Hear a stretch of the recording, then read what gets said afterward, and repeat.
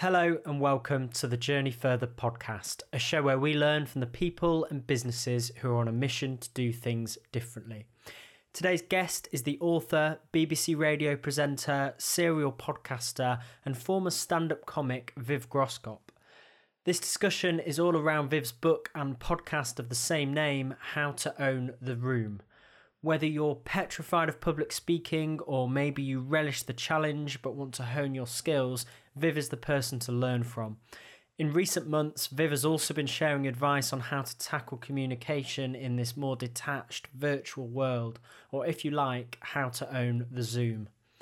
This was recorded live and remotely as part of a Journey Further book club discussion we hosted a few weeks ago.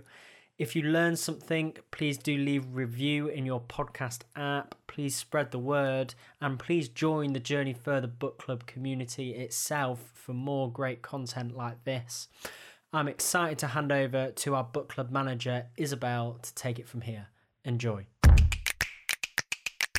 I have to start by asking you the question that we ask everybody on the podcast, which is, within your work, what is the wrong that you want to right? Oh, well, the wrong I really want to right, I think most people will identify with, and that is our perception that we are less than we think.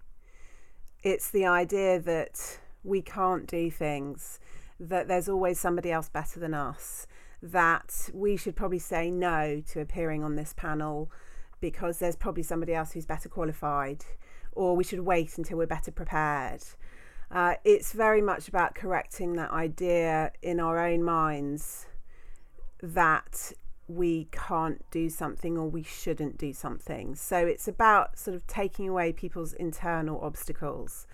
And for me, it comes from a really personal place, and that's what I really learned through moving from journalism to stand-up in my mid-30s. That was a big dream for me, of something I'd sort of let go of years ago, of like, oh, I'm never gonna be a stand-up, I'm never gonna do comedy, I don't even know how you do that.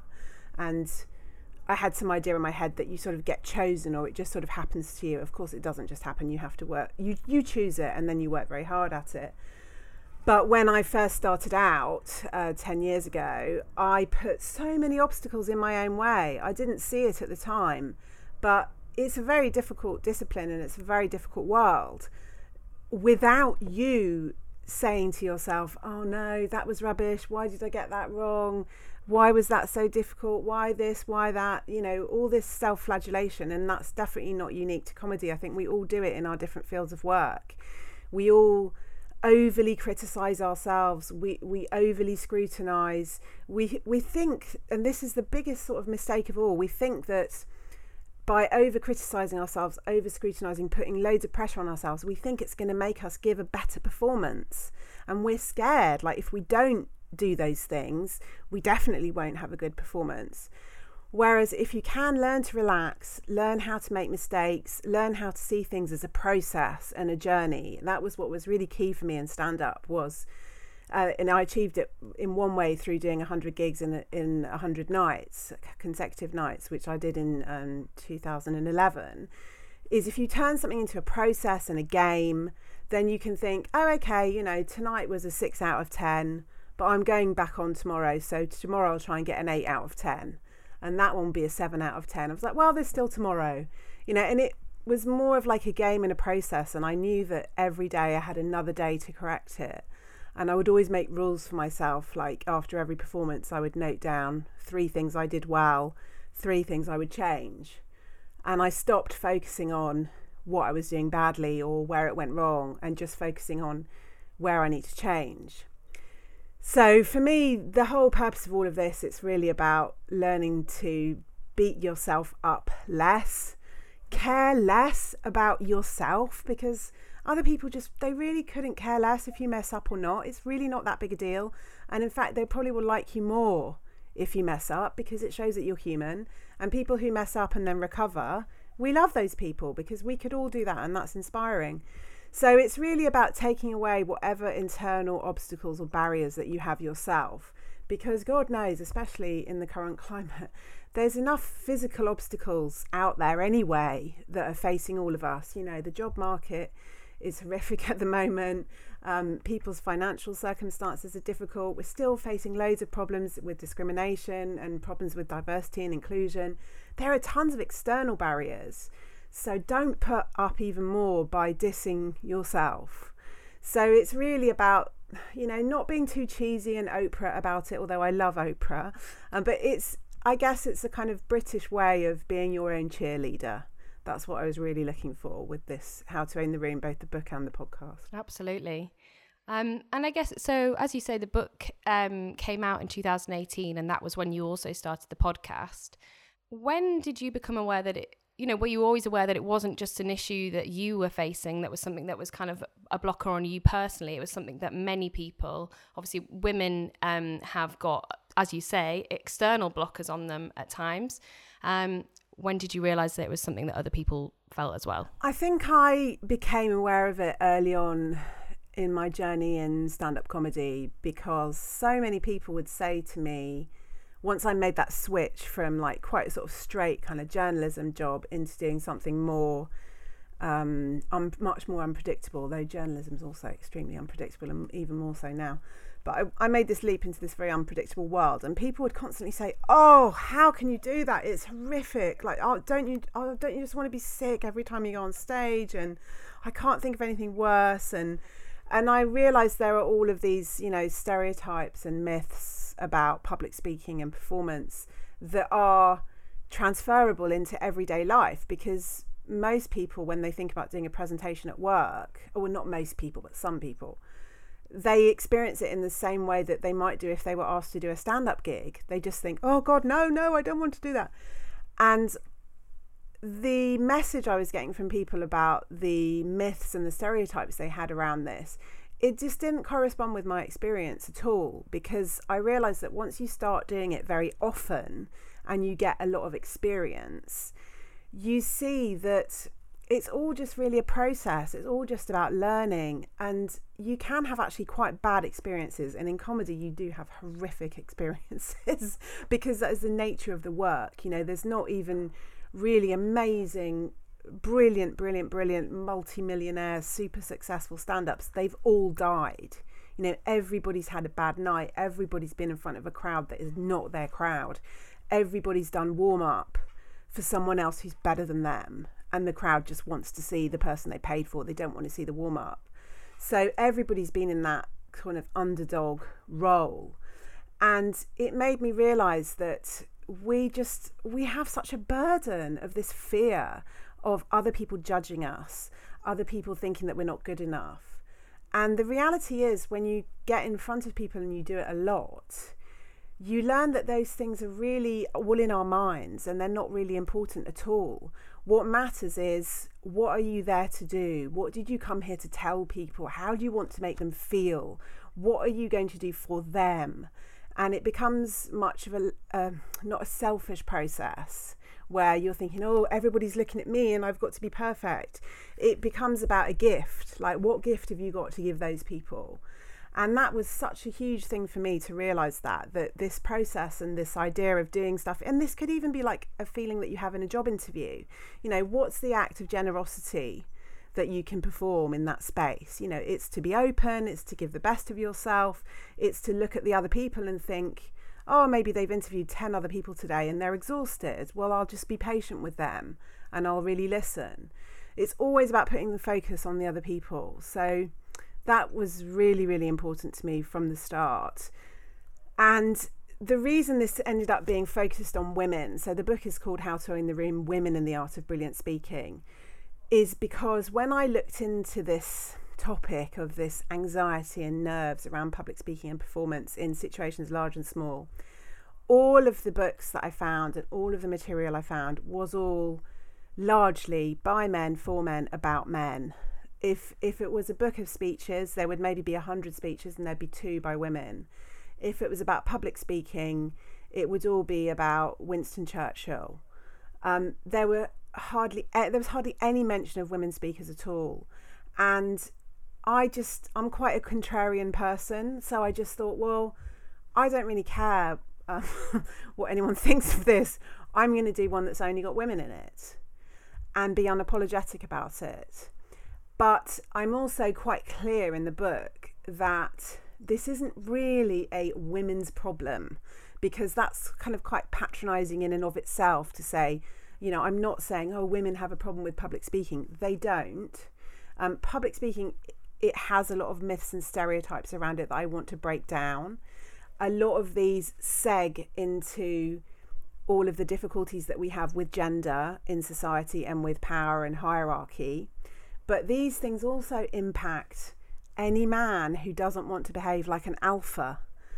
Anyone who is a new version of what power looks like. You know, we're living through a really interesting moment where, you know, pre-COVID, I'd say two of the biggest speakers, and certainly they command the biggest fees, including even now on Zoom.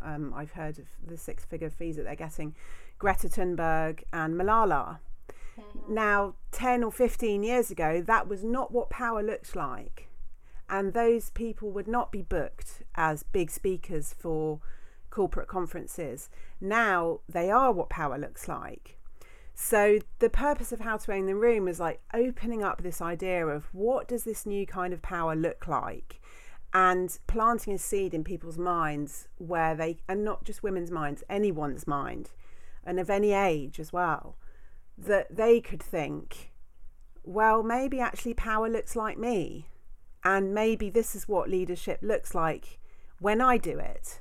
And it's not going to look like something that we've seen before. That's what's so important, is learning that this is going to be an act of creation, what your leadership looks like and what your speaking looks like.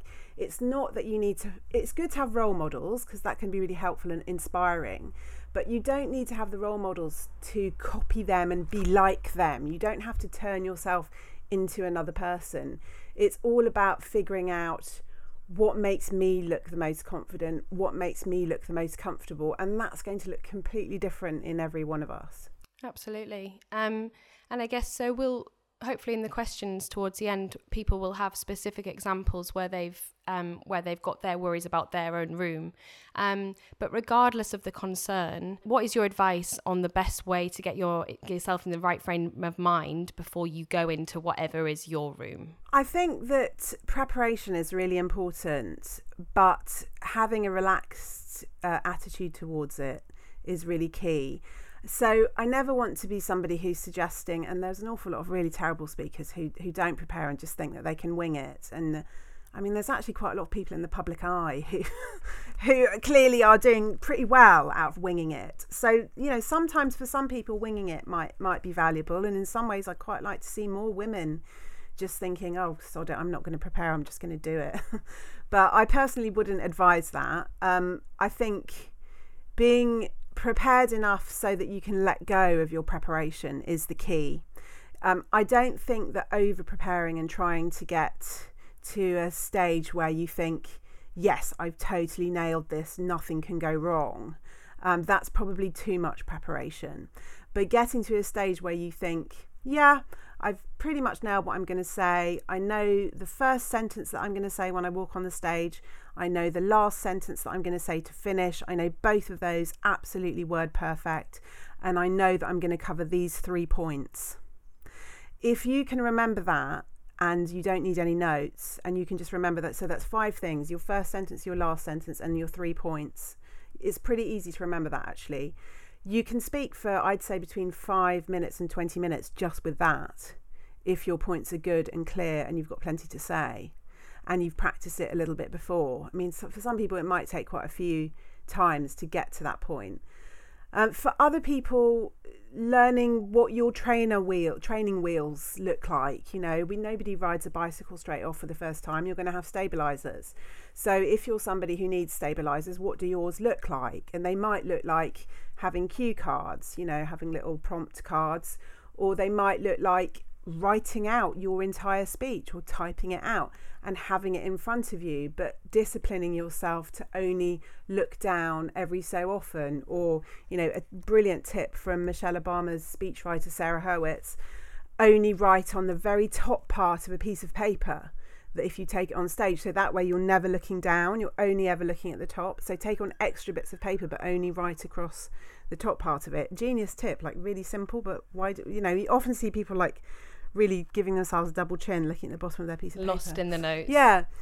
So knowing what your stabilizers are, or your crutch that you need, you know, for other people it might be giving yourself more permission to be spontaneous. So you might sort of prepare 2/3 of what you're going to do, or perhaps rely on slides. I'm not a massive fan of slides, but I know that they're obligatory in lots of companies. So you rely on slides for 2/3 of what you're going to do, but for the last third you give yourself permission to talk about a point that has just been raised, or something that you've just thought of, or that refers to what a previous speaker said that day.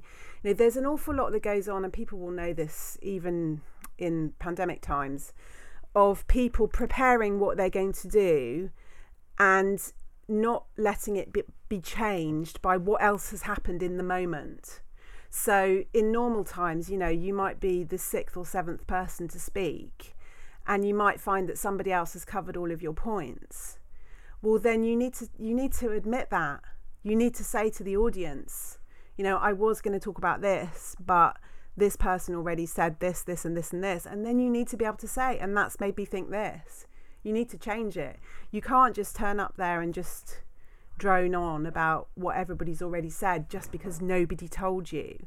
And you see that on Zoom all the time as well, of people not really listening to what others are saying, and then kind of repeating the same point because they were sitting there waiting for their turn to speak, but actually somebody else already said that. So being very present to the moment and being very aware of where your contribution sits, how it serves others, is really important. And that all really harks back to what I said before about not making it about you, it not being selfish. You know, you're here to do something for other people. You're not here to have your perfect little contribution that you've honed and is so amazing, and you're all nervous about it and you've made it so great, and then you get it out and then it's over and then you go home. You know, that's not what great communication is. You know, great communication is judging what is perfect for the moment, and often you don't know what that is until the moment. That does involve I think that a lot of that comes with age. You feel more comfortable with that as you get older. It certainly comes with experience and learning that it's okay to get things wrong. It's okay to mess up.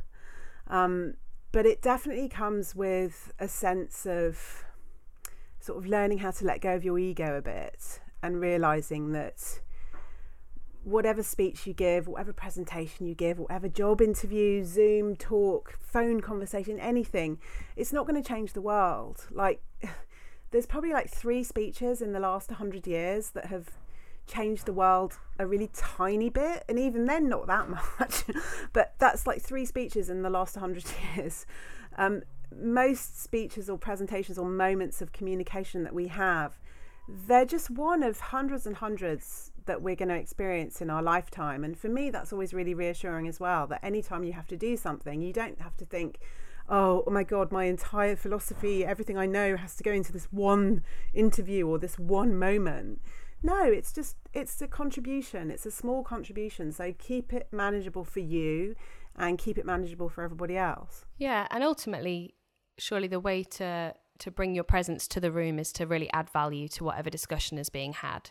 So as you say, it goes back to listening and absorbing and being involved in what's actually going on. A book that you mentioned within How to Own the Room is Susan Cain's book, Quiet. And we've talked quite a lot internally about introversion and extroversion. And I wondered what your tips were on when you have got something to say and you really feel like it adds value, but there's somebody in the room who just isn't letting you have your opportunity to speak, or is dominating the share of voice in a given conversation. Yeah, that's a great question, and this comes up all of the time. I mean, when I was doing a lot of events for How to Own the Room, I used to do a lot of live events when we could all be in the same room together for like 500 people, and always the first questions would be exactly that. So some of it is about things that we call that, like there's a phenomenon called heap-eating, which isn't just confined to a gender problem. It can also be to do with, you know, warring personalities in a room. It's when somebody takes credit for somebody else's idea. So somebody says something, everybody kind of pretends they didn't say it, and then 5 minutes later someone more senior says exactly the same thing and everyone says, oh, that is a brilliant idea, Graham. So that's called heap eating. So how do you avoid something like that? With that, I always give the tip of advocacy. So this isn't just on you as an individual. A lot of this is about us looking out for other people. So be less focused on yourself and start looking around and seeing how you can stop that happening from other people, because then that behavior becomes contagious. So if you see that happening to somebody else, that you can see they're trying to get in, no one's letting them in, you can say, oh, just a moment, we haven't heard from Isabel. Isabel, did you want to speak? And you absolutely do not have to be senior to say that. And it can be such a relief to have somebody create that opening for you. And I think in a lot of companies now that this idea of advocacy in meetings is becoming more common, people are making agreements outside of the room, like, you know, I'll be your advocate, you be mine. Like, if you can see I'm not getting a word in edgeways, then can you find a way to bring me in? The other thing I advocate for this as well, and this does work on Zoom, but I really love this in real life. It's what I call pointless pen. So if you were in a meeting, you can hold a pen. You need to be able to hold it very still and not be fidgeting with it like this, right? I'm fidgeting with it now. You hold your pen very still. If you then do this, hold it up, that shows that you want to speak. It's very, very difficult if somebody is sitting there with their pen held aloft and an expectant face, for people to ignore them for long. And if you do that with your pen held aloft and you look at the chair and eyeball them, I defy them to ignore you. So if you can have a pen and use that as you hold it between your hands, grip it, and don't fidget with it when you're listening, and that's your listening mode. But as soon as you have a point, you can raise it. And then as soon as you're speaking, you bring it down again. So visual cues can be really helpful to break you through. And you can do that on Zoom as well, actually. To break you through that problem of finding your moment to, in inverted commas, interrupt, because I think a lot of people are very scared of interrupting. It's a sort of quite British thing as well, I think, that we're worried we'll come across as rude or abrasive or too aggressive. I think a lot of women are afraid of it. So bypassing it entirely by using a visual cue or by helping somebody else pull you in is really helpful, because the kind of interruptions that are a bit undermining and don't really work, especially on video conferencing, is where you say things like, excuse me, if you're coming in with like, I just, or excuse me, you're already, or can I, you're already taking away some of your agency. The slight disclaimer there is that actually on Zoom, having that moment of, could I just interject, if you say that in quite a strong way, that really won't get heard, but it will pull the camera onto you. Mm-hmm. What you want to be careful of in video conferencing is saying the best bit of what you're about to say in the moment where the camera comes onto you. So that's usually the opposite. In real life, I would say to people, don't say, can I just say, or may I add something? That you can sometimes do that. Like if there's really, it's urgent that you break through. If you say, may I add, or what we're not seeing, or there are 3 things we're missing here. Coming through with something very clear in a real life meeting. In a Zoom meeting, to have a little bit of filler at the beginning, or even, and I've seen people do this very successfully, just because people won't actually hear you going, but the camera will, and it will pull onto you. I've seen people do this in quite an aggressive way as well. Or you know what it's like on Zoom if somebody has a dog barking in the background, the camera goes on. It dominates everything, doesn't it? Yeah. So be aware of that and use that to your advantage. And also, it's so difficult, this technology. Be polite with other people as well, because some people don't do this without realising, and it's all very awkward. But yeah, that's a very common problem, this idea of not being able to get your point across. I'm wary sometimes of suggesting all of these fixes. I hope there's something that's inspiring in there for people and to try it out, but I'm not suggesting these are magical fixes. I do think that in some companies in particular, with some hierarchies, with some status play, with some especially younger colleagues who sort of might in some companies be expected to kind of shut up and learn. In other environments, people really like to hear from the younger people in the room because it makes them feel like, in a patronising way, makes them feel cool, but they don't actually get listened to. Like, there are loads of really, really difficult dynamics here that are often bigger than you are. So you sometimes have to be careful you're not trying to fix some kind of gigantic cultural problem in your organisation. It may be that, historically, people at your level in your company or people in your kind of role, maybe they haven't been particularly listened to. So it's not personal to you, it's not your failing. And a way to fix it is going to perhaps be by having conversations outside of the room. So you might make sure that you talk to the chair in advance and say, I'm preparing to make some contributions at this meeting. I'd be really grateful if you could come to me. Or my particular area of expertise is this. You might not know that, and I wanted to make sure you know so that you can come to me. So being confident enough to have those conversations outside the room can be really, really helpful. I think often people are a bit scared to do that because they think that they're sort of bigging themselves up a bit. But then you just end up having that sort of really awkward moment in the room where somebody has kind of slapped you down without them even realising. So being honest with yourself about what you have to bring and honest with everyone else there about what you expect in advance of these moments. Or like if a Zoom call goes really badly and you just feel like you sat there for the whole 3 hours or whatever and said nothing and nobody called on you and you were sitting there with your pen. Pick me. Yeah. Then, call somebody afterwards and say that I hated that. It was a waste of time. I had a contribution to make, but I didn't get to make it. What can we do differently? And just asking a question and asking it in a very sort of uncomplainy way that isn't like, why is nobody ever listening to me? Instead, you say, I'm not sure this is really working. What can we do differently?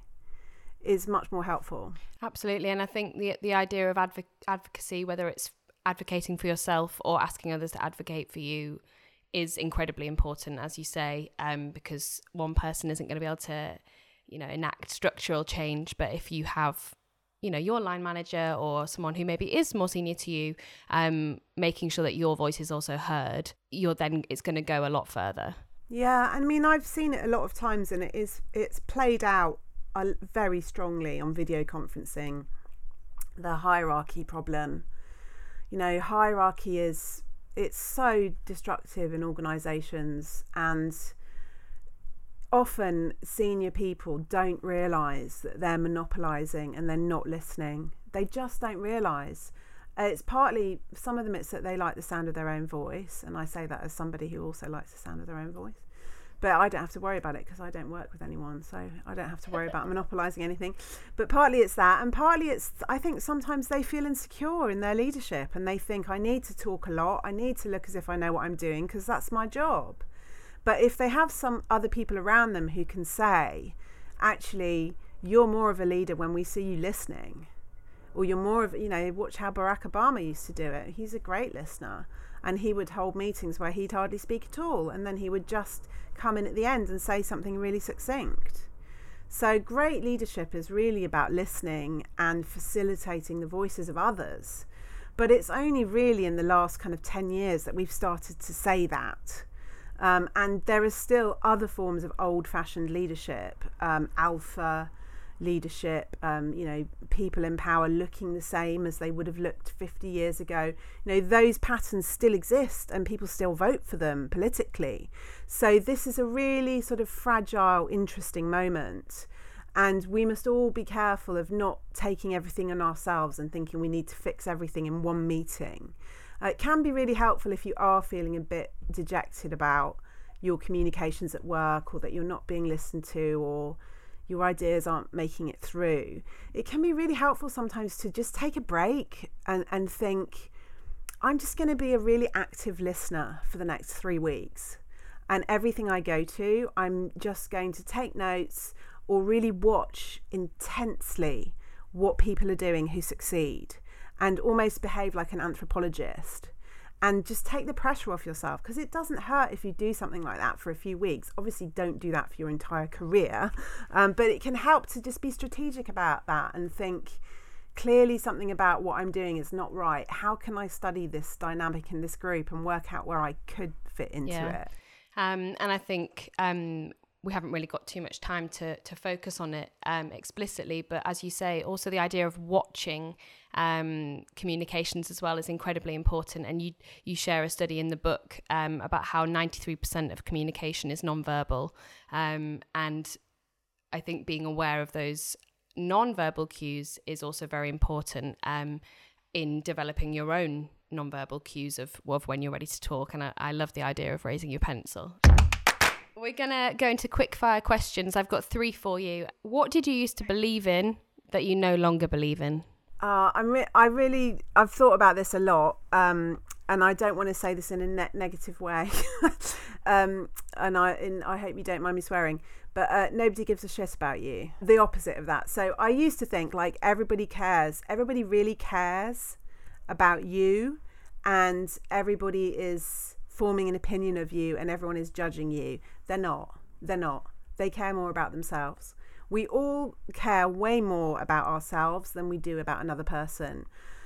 You hear just extraordinary stories. Like there's this amazing American coach who's a brilliant public speaker, Mel Robbins. I really recommend people follow her. She's got this thing called the 5-4-3-2-1 method, which is all about like galvanizing yourself and getting stuff done and not procrastinating. She tells a story about wetting herself on stage. She actually wet herself on stage in front of thousands of people. And it was like everybody's worst public speaking nightmare come to life. And she was so mortified and horrified, and she just thought, my career is over. Nobody noticed. Wow. I mean, until she then told them all about it. That's the thing that I don't believe anymore, is that, and I don't mean this as like, oh, nobody cares. Like, of course people care. Like, people do care, and we want things to be good and we want things to work. But they don't care in a negative way. People are not always looking to trip you up. And I think I used to believe that like people are looking to trip you up, and as long as you do everything perfectly, they won't be able to. Now, that is an absolutely terrible way to live your life. You know, nobody is looking to trip you up. If anything, they're looking to help you up. But if you're too busy looking for when they're going to trip you up, you're not going to be able to see that actually they're trying to help you. And if this wasn't your mission, what would be? I have to say, this is very, very much my mission. And there's a new podcast coming soon that's something about the road less travelled and the path that you would have taken if you didn't do what you're doing. And I said I can't go on it because, to me, I always have to be doing the thing that I want to do. Otherwise, I just feel really dishonest.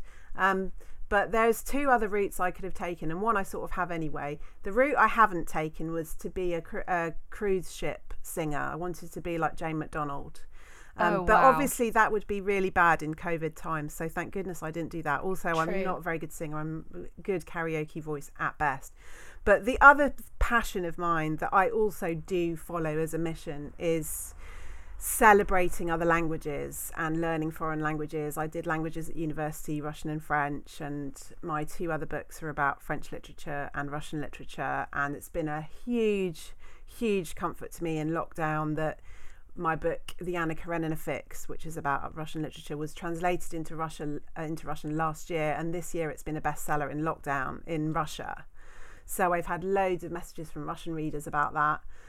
So I love that cultural conversation of what can we discover from other languages, what concepts that other languages not have that we don't have. And yeah, if I wasn't trying to lead this conversation about confidence and finding your voice, then I would probably be trying to force everybody to learn Russian. So it's probably good that I'm doing this. Well, I follow you on Instagram, and I love watching you share the Russian flat lays of your books. Oh, yeah. And all kind of different beautiful scenarios. The Russian flat lays are so funny. Like, I mean, the flat lay, for people who don't know what it is, it's this Instagram phenomenon of photographing something from above. So people often do it with books, and they'll put like an arty fern or a flower next to the book. And the Russians are absolutely obsessed with it. And they're always doing these really intricate designs with a piece of moss and a cup of coffee and your book. And I love it. I just think it's so funny. They're very serious about it as well. And, you know, I do speak Russian, and I used to live in Russia. So it means that I can read their Instagram posts, which sometimes is really nice because generally they're complimentary because the book's done really well. But when they hate it, oh my God, they hate it. And they still tag you in it. They do, yeah, and they still tag you, which great. I find hilarious. Yeah, so that's been always an education. Amazing. And if you could recommend one book for members of the Journey Further book club, what would it be? This book changed my life, and it's called Playing Big by Tara Mohr. Playing Big, and it's Tara Mohr, Mohr. It is ostensibly aimed at women, but I know lots of men who have benefited from it as well. And it's a book about not being a small version of yourself, whatever that means to you. She describes all kinds of really fascinating concepts, like something that she calls hiding, which is anything from working really, really, really, really hard, but not actually putting your work in front of anybody who could actually make a difference, right down to like taking an MBA instead of just starting a business when you actually already have the skills to start that business. It's completely fascinating, and it's really helpful. It has loads of exercises in it, and it has about, I think, 11 or 12 chapters. And she always says, you know, every time you read this book, there'll be one chapter that really speaks to you of like the thing you're having the most trouble with. Work on that, and then read it again in 6 months' time, and there'll be another chapter that really speaks to you. And I've been reading it for the last 5 years. I must have read it like 30 times, and it is so true. We're never finished in this work. You know, I've interviewed loads of people for the podcast who are in their 60s, 70s, and 80s, and you're never done. You know, there's always stuff that you can learn. There's always stuff that you've messed up. There's always a skill that was really useful 10 years ago and now isn't that relevant. So now you need to cultivate a new skill. And yeah, Playing Big is really great at identifying the areas where you could make breakthroughs, but actually it's you who's holding yourself back. So what is going on there, and how are you going to fix it? She tells you exactly what to do. Wow, that sounds... I haven't ever heard of it, but I will be adding it immediately to my ever-growing to-read pile. A huge thank you to you, Viv, for all of your words and for all the work that you've done on this over the years. It's such a valuable... The book and the podcast are such valuable tools, so... Oh, thank you. If you've already read it or you listen to the podcast, please do leave us a review. That really helps. Really appreciate it. And thank you for this conversation today. It's been great. Thank you for listening to the very end, and thank you so much to Viv for joining us. If you liked that, there are 3 things you need to do. Number 1, become a member of the Journey Further book club. This is a learning community where we share bite-sized content from the world's best business books. It's run by the fantastic Isabel, and there's some great reads in the pipeline for later this year. It's completely free to join, will take just 30 seconds. Go to journeyfurther.com and follow the book club link to do that. Secondly, please subscribe to the podcast. We'll soon be sharing a new episode every week and have some amazing guests lined up, and I would love for you to stay up to date. Thirdly, if you could be so kind just to leave a review, I would love to hear your feedback, and this is also a great way to help other people discover the podcast. That's all for now. I will see you soon.